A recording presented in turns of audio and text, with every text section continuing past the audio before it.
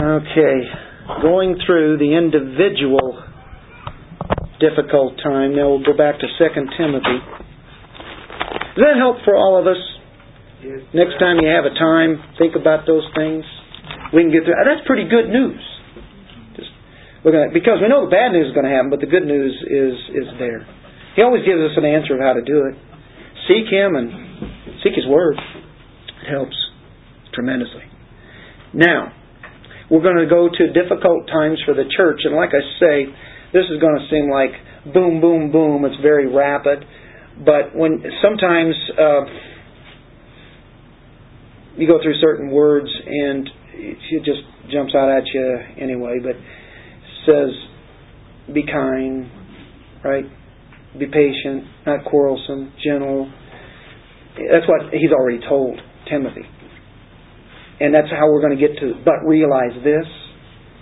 In verse 24 and 25, that's what Paul told Timothy. The Lord's bondservant must not be quarrelsome, be kind to all, able to teach, patient when wrong, with gentleness, correcting those who are in opposition. So, kind and gentle, don't avoid the truth, give the truth to unbelievers, even believers. And now he says, but. And that always got me. What does he mean? He starts a new chapter here and he says, but realize this. That doesn't make sense. How would you start a new section? But realize this. Remember, there really aren't chapter divisions in the original text. And sometimes, I think most of the time they're very helpful. But sometimes it kind of stops the flow of what's already been said in this letter. He said, okay, you be this way, you be gentle, you be kind, you address them, you give them truth, and maybe God will bring them to repentance, right? To that knowledge of repentance, and they be brought out of the snare of the devil, having been held captive by Him to do His will. He says, when you're doing that, when you're addressing them, realize this, you're in difficult times. That's going to come, Timothy. It's going to get really rough, Timothy. It's going to happen. It's already happening. Don't relax. But don't relax is kind of the idea of what he's saying here. Because it's going to be hard. There's some tough times coming. Last days, very easy. I have scriptures to go to, but the last days from the church, the time of actually Christ, whenever He was here to walking on earth. And of course, then He died on the cross. We know about His life, death, burial, resurrection, His ascension. And here it is, these 2,000 years after that, I will build my church. He's been building it. He's doing it. And these last days, you can look Daniel 2:28, Isaiah 2:2, Acts 2:17, Hebrews 1:1. In these last days, He has revealed His Son. And 1 Timothy chapter 4, verse 1.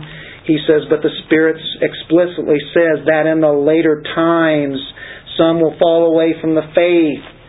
Okay, last days there had already begun. It was going. And that's simply what it is. And all my commentaries that I read, and so I don't think I have to really prove that, but it's good to know. And whenever Paul wrote this was deep into the heart of New Testament times, wasn't it? It's the last letter that Paul wrote. We're talking about in the 60s.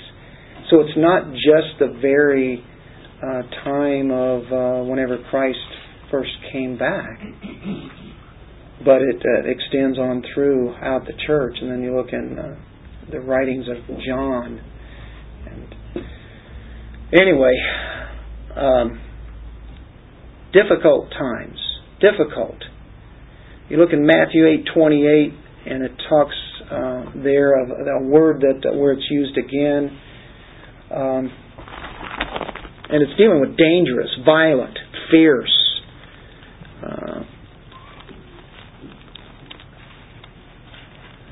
Jesus is doing His ministry and runs into one who's possessed. You remember the two men of Gadarenes? They were eventually cast into the swine. When He came to the other side into the country of the Gadarenes, two men who were demon-possessed met Him as they were coming out of the tombs. They were so extremely violent. The word that is used in Timothy is the same as that. That word means fierce, harsh, dangerous. Those times have been around during the epics, the times, seasons, epics, particular times, savage seasons. People in the church persecuted, killed, challenged constantly. And they will increase in severity. And we could go back. The early church faced Gnosticism. Right from the very get-go, there was false teaching. Matter of fact, go back to Judaism. They were first having that. The circumcision. They had to face that constantly. And that's why Paul had so many difficulties preaching the gospel. And then after that, there was Gnosticism, which came into the church. We're talking about the church difficult times, not just out in the world, but in the church. Or Gnosticism, in the know. They had some higher knowledge that went beyond the Scripture. Then there was the sacramentalism, when we think of the church that took on all the sacraments, and everything revolved around that rather than the person of Christ. Rationalism also came in as time went on, a dominating force in the philosophies. Orthodoxism, where it just became cold religion, having truth but no love. Then there was experientialism. You moved from truth to feeling. Well, I don't care what that says. Here's the way I feel, and this is what I think is right. Apart from external revelation that comes from God, they would see it as internally, intuition. You move from the Word of God to everything subjectivism. And then there's psychology that definitely attacked the church. In our times we've seen that. Mysticism, it's a belief in all that. All back in the 1990s you had pragmatism. It's whatever's popular, whatever works, whatever ministry can do. Truth is the servant of what works. Well, this is what works, so here's what the truth say, but I'm going to do whatever works. What happens, Whoever has the biggest crowd got it right? Hey, just look at all the people that go to that place. It must be right. It must be good. And of course, now I think we have a relativism in the church today. You've got your truth. I've got my truth. It's a postmodernism. It's an emergent type church movement that the church has seen and continues to do, where it doesn't want to be offensive to anyone. Word of God, though, is powerful and sharper than any two-edged sword. Amen. We know the Holy Spirit convicts. It's what the whole idea is. And so we go into this next section and hang on. You ready? For men will be lovers of self. And just like Luke had said, this is where everything else falls underneath. This is where it starts right here. Matter of fact, you can wrap it up in brackets. Lover of self. And at the end of this, it's at the end of verse 4, it says, lovers of pleasure rather than lovers of God. So you either love yourself or you love God. There's your brackets right there. These people were not loving God, but there are people that do that. It's the whole list, bracketed by that. And what you see here is narcissism at its worst. And in our times, with all of our I guess you could say we are our own paparazzi. You understand what I mean? We're our own paparazzi and our own biggest fans.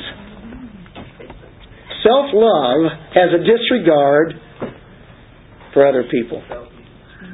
Selfies. And I'm not saying, hey, that's wrong. We shouldn't be doing that. That's evil.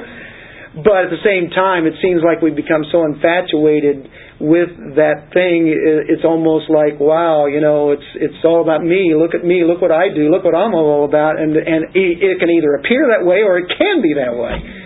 Just like anything else. Technology is great, but we have to be careful with everything. So this list just starts with the root cause of everything. Lover of self. A lover of self. Self-love has a disregard for other people. A lover of self. You don't need to develop proper self-esteem, self-love. This idea did not come into the Bible. Love yourself. But it came into the church about 40 years ago. And there were godless men who had introduced things. Carl Rogers was one of them. Eric Fromm. And, there are really only two great commandments. Love God. Love your neighbor as yourself. And so they said, you are to love yourself. No, it says love your neighbor as you already love yourself. That's the problem. You love yourself. It's about you. Right? Scriptures tell us to esteem others more than yourself. Amen. Okay. So it starts with that. If you have that, you get to see where everything goes. And here's another love, a love of money. This flows right out of self-love. Because the world tells you if you have more money, you'll be more happier because you can get more things. When you get more things, then you can get more other things. You can become famous. People love to be around you. You have money, look what it does. You can have a more comfortable lifestyle. There's a danger of loving money, as it says in 1 Timothy chapter 6, 9, and 10. The world daily feeds us that lie, and this is a hard battle and a war sometimes. The money's okay, it's loving it is the problem. And if we skip, and we're going to come back, but right at the end of verse 4, lovers of pleasure. Love of self, lovers of money, lovers of pleasure. Doesn't that really say it all? That's what the world lives for. Psalm 16:11 says, this is the proper aspect. In your presence is fullness of joy. In your right hand are pleasures forevermore. Nothing wrong with pleasure. That is what God gives us. We should have pleasure. But it's pleasure and pursuing the pleasure that comes from God. Anything outside of God, that pursuing pleasure is worthless. And you look at that in Ecclesiastes. We are commanded to pursue and maintain our greatest joy, and that's in God Himself. Now, the sins of character and conduct, and here we go. You've seen the self-love. You've seen the lovers of money. You've seen lovers of pleasure. That's what people are about. And it's going to get worse, and it's going to get worse. Here's what's in the church, folks. This is in the church. That's who He's speaking to. We already know it's out in the world. It's been there forever. But it's in the church. Boastful.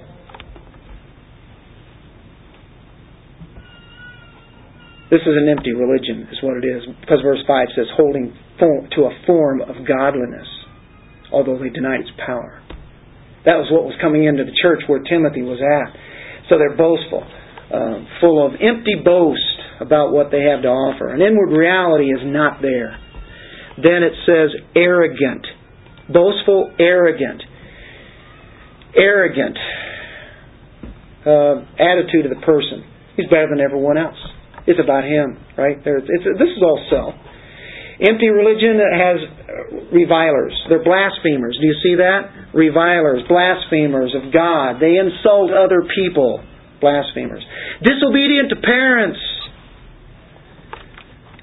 I think being obedient is emblematic of our relationship to God, isn't it? Obey your parents, for this is right in the Lord. Legal systems today have it where children sue their parents. Yeah. Oh, that's amazing. Sometimes they might need some protection, if there's physical abuse. But we're talking about suing parents for over the least little things. And the culture embraces this. Anything they can do to take out the power of the parents, the home, that's where everything is at. The home is the foundation. And the foundation has crumbled. And even in the church, people are buying this kind of stuff. Ungrateful, and they refer to ungratefulness towards God in Romans 1:21. Ungratefulness toward others. Having a self-love about your own rights. Ungrateful to receive God's grace. Those with the religion are unholy. It means they have no reverence for God, really. They really don't have the respect for the things of God. Romans 3:18 says there is no fear of God before their eyes. Number 7, their empty religion is unloving. Unloving. This is the word astorge. And you take that word and it means storge, which is a natural love. I think this is the only time in the Scriptures this is used here. But it's a natural affection that you have for anybody. Your family, friends. It's a natural affection. Anybody has that, usually. It's just natural there. Now there's agape, in other words, that it's phileo, but the agape is coming from God. Here, they don't even have this, a natural affection inside their family. So that's the reason we see kids killing parents, parents killing kids. And all the relations that they have are terrible. Those with empty religion next are irreconcilable. They hold a grudge. They seek ways to inflict revenge whenever they're wronged. They refuse to seek forgiveness. Such and such did wrong to me, and I'm going to get back at them. That's the opposite of pursuing peace. The next one is malicious gossips. Diabolos. Malicious. We get our word devil from that. Diabolos. It literally means to throw something against someone. Malicious gossip is to spread half-truths or falsehoods about someone, either to make yourself look good or make them look bad. The next one is without self-control. Fruit of the Spirit is love, joy, peace, patience, kindness, goodness, faithfulness, gentleness, self-control. Matter of fact, the fruit of the Spirit is totally against every one of these, isn't it? And it's not about self, it's about the Spirit of God in us. Right? And so, that means that word for self, they have no power. Without power, they can't control themselves. The next one, the brutal. Word means to be savage, to be untamed. It means to be fierce. Many Christians, sometimes we watch so much brutality that it becomes kind of numb to us. And boy, you kind of forget about that sometimes, and it's we've seen it so much. But those who love violence, God's soul hates. They don't want to love violence. Next one is haters of good. This refers to hating God and His standards of righteousness. Just really hating God. Next one is treacherous. Those with empty religion are treacherous. That's the word used for Judas. Betray loyalty, not being loyal. And it's about furthering own interest. The next one is reckless. This means to be rash or careless. Anything that has valuableness to it in God's sight. The reckless go for a cheap thrill without any kind of thought. They don't see any danger in it. It's not necessarily about the church, but I see people diving off skyscrapers and off mountains, and they may make it and may not. You guys have seen all the extreme things people do today. But still yet, it's dangerous, isn't it? Empty religion, people are conceited, it says here. Conceited. It means to wrap up in smoke, to puff up with pride, inflated with your own sense of importance. I think that's just brought us to a full circle back to where we started. I think all of this is about self. And I think that's really why Jesus said, forget yourself. Die to self. Forget yourself. Take up the cross and follow me. Self is your flesh, is your enemy. If it's not of God. He's talking about people that were in the church, made a profession of godliness, an empty religion. Are we lovers of God? And that's how that closes with, do you have a pleasure in loving God? Is your life about Him, right? You know what? In Romans, it gives us a list of sins, and in here, I think this is what we see. They actually recruit followers to follow them. They start going the wrong way in the church, and they just start having other people come in and go right along with them, encouraging them in the things that they do. Evil raises its ugly head We already know that. It's always doing that out in the world. A week ago it proved it again. And it'll keep proving it and proving it and proving it. And yes, we are to be good citizens, and yes, we are to vote. And yes, we really are the presidents here in this country in the sense that the people are to rule over and not to have the judges make decisions for a whole nation that the states have already made, right? You can get all mad about that and everything. But you know what? We could change it. And next year it could be changed right back. Our hope is not in what the government's doing. I pray, though, that we would continue to have the peace and tranquility to be able to continue to give out the gospel without being arrested or shot at. And that does happen. Where does evil come from as it raises its ugly head? Well, the Bible is the only book with the answers for all of this right here, because all of these things can be a tendency for anybody to turn to. And you saw some of those, you said, ooh, that can be me. Ooh, that can be me. Dennis, why are you picking on me? Well, chances are, I hope there's other ones in here along with me that are saying, ooh, some of those are me. Our world is broken. Politicians, ethically, morally, spiritually. The culture says it's external. We know the problem is our own hearts. It's all internal. We have to reach out externally to Almighty God for the answer. And as He would just strip us of some of these things, and whether it be self-control or just not being grateful sometimes, just thinking about ourselves sometimes and not thinking about others. We can all fall into that trap. It's really easy.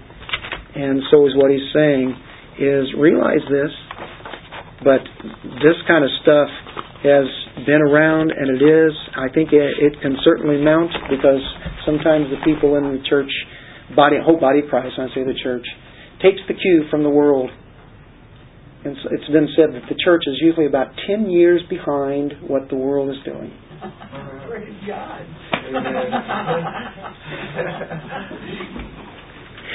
Thank you, guys. Let's pray. Father, we thank you for your word, your truth. Rather convicting here, at the same time, it's quite the warning. And knowing that in our own lives individually, we have difficult times.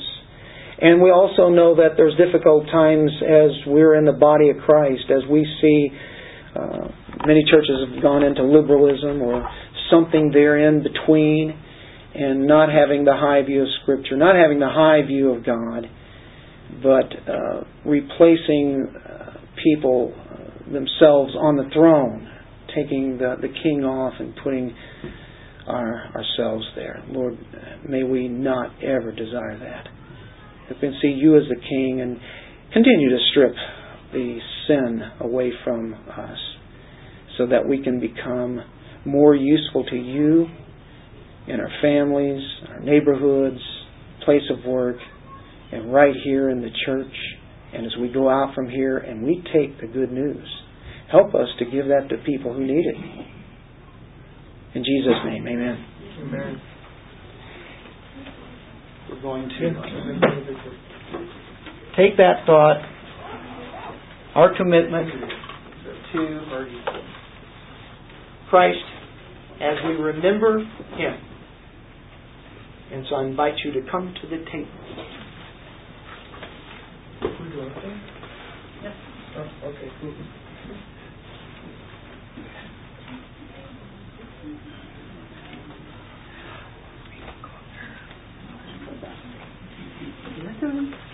We just go whichever way is open.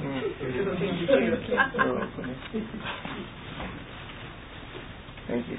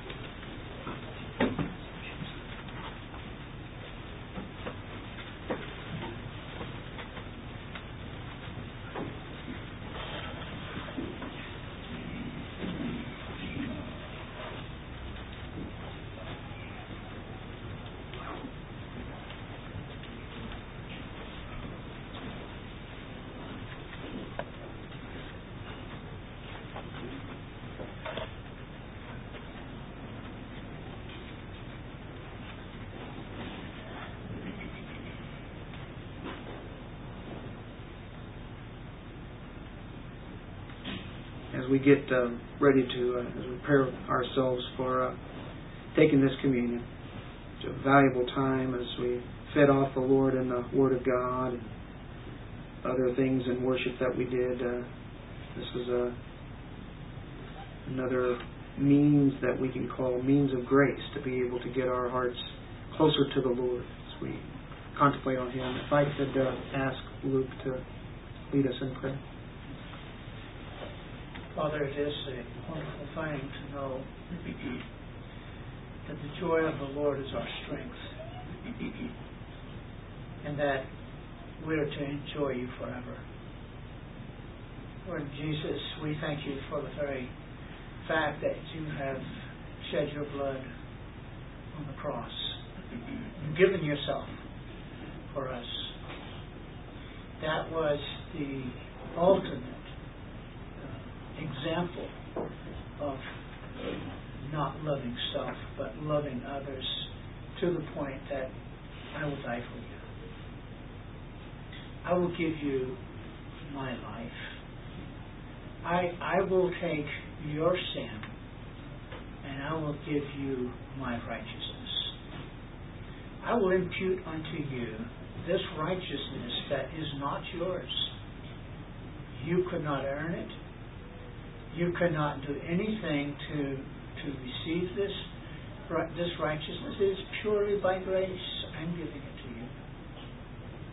And I'll take your sin and I'll nail it with me on the cross. And so Paul just expresses it beautifully. He says that I am crucified with Christ. Nevertheless I live. So the cross is the very central focus of all of the Word of God. That we can look to the cross and see that this wonderful example that is given to us, that You, our Father, have sent Your Son to die in our place. Lord, it's inconceivable. It is amazing. And so, Lord, I pray that in all of the Word of God that You've given us, and so that we might know You, that we may study the Word of God to know who this Christ is who died on the cross for us, that we may know the Father through Jesus Christ. Lord, we look forward to the time that we're going to be with You for all eternity, and we're going to learn about who You are. And our worship will be so rich because it is filled with the presence of the Spirit of God. Lord, I can't wait. I'm thankful for that. But oh Lord, I pray that You would please give us encouragement. The message today was on difficult times, and we're going to face that. But Father, we know one thing for sure. It's all going to work out for good. That You've got a purpose for it, and even though it just seems like, oh boy, oh man, this government is just really fouling up. We're in for some really hard times here. But Lord, it's not true. You're in control. You're in control. And that even in the church we see things that are happening. We see the people not willing to rise up. We see the people not willing to take the truth of God. We see the people that say, oh, it's not all by grace. I've done something. But Lord, I thank You along with these saints who sit in this room today. We are so grateful for Your life that You've given for us. In Jesus' name. Amen.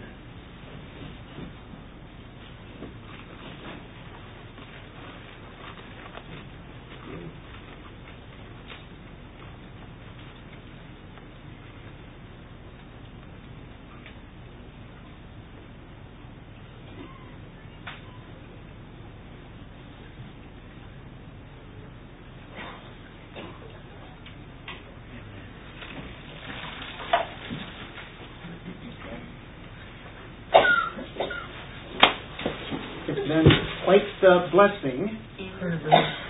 We have surgeries this week we want to keep in mind. First of all, Barb had her surgery last week, and shoulder surgery went well. We have tomorrow, Andrew is going to have that surgery. It's gotten so bad that it has to be done, no matter what. And so keep that in prayer. And the doctors have told him that it's possible he may not come out of this. He's like about 28. So definitely be praying for him. He's scared. He went in there pre-op on, I guess it's Thursday, if that's right. But Thursday he went in there, and he was supposed to call me back in a couple hours, and he didn't call back. And they said that he actually crashed when they were just taking blood from him. I guess his body is so deteriorated from lack of nutrition or whatever else that his heart, they had a crash card on him before he woke back up. And so he didn't even really know exactly, that really. Well, no, it's just his body. He's not getting the nourishment that his body just any little change in his body just really. They really scared him up there. When he came out and he was really shook. He's really concerned that he's not going to make it. So that's a serious surgery. Yeah, his mom's it's a very rare disease he has. And then Tuesday is Cindy.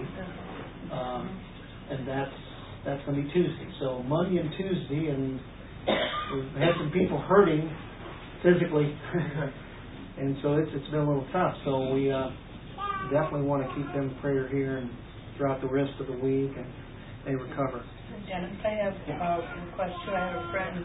Her name is Lori, and a year ago she had cancer. Wednesday morning she had a heart attack, and on the way to the hospital, car hit the ambulance, and now she's got a fractured neck in her chest, and she's like in an induced coma, and so she needs prayer. What's her name? Lori. She married? Yeah, she is. I worked with her for probably about 10 years, really close with her, and I worked together all the time, so we became really good friends. On the yeah, she's got two daughters. Serious? I want to be able to thank the church for their prayers on Sunday. It was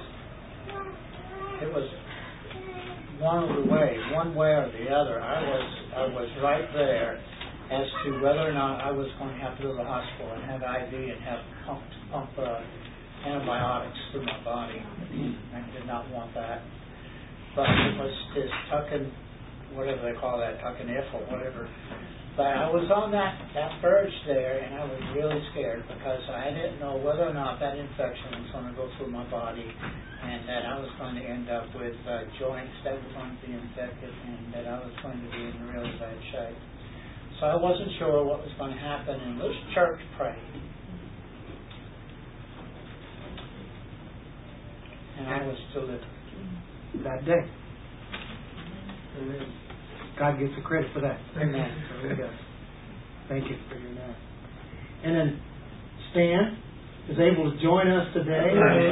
That's a serious matter. And we're praying that you have a really good, quick recovery, and we'll continue to do that. But it sure is good to see you, because I know that's frustrating. You're an active person, and to have to sit for a long time has got to be really hard. The busiest season. He's got a lot of good help, neighbors and family and everything, helping him with his cattle and everything. Yeah, that's good to hear. So we're thankful for that. Let's close in prayer. Father, we thank you for this time. Thank you that we can be amongst your people. And we take the two urgent surgeries that are coming up on Andrew. Lord, just give the doctors the wisdom that they need to be able to do what has to be done. And Andrew can come out of that and recover and be much better than he has been for quite some time.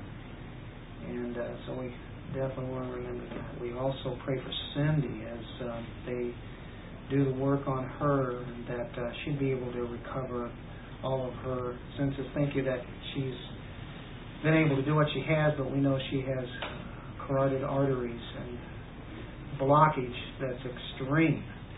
And so we know that that can be very serious too. And we must be keeping her in mind in prayer.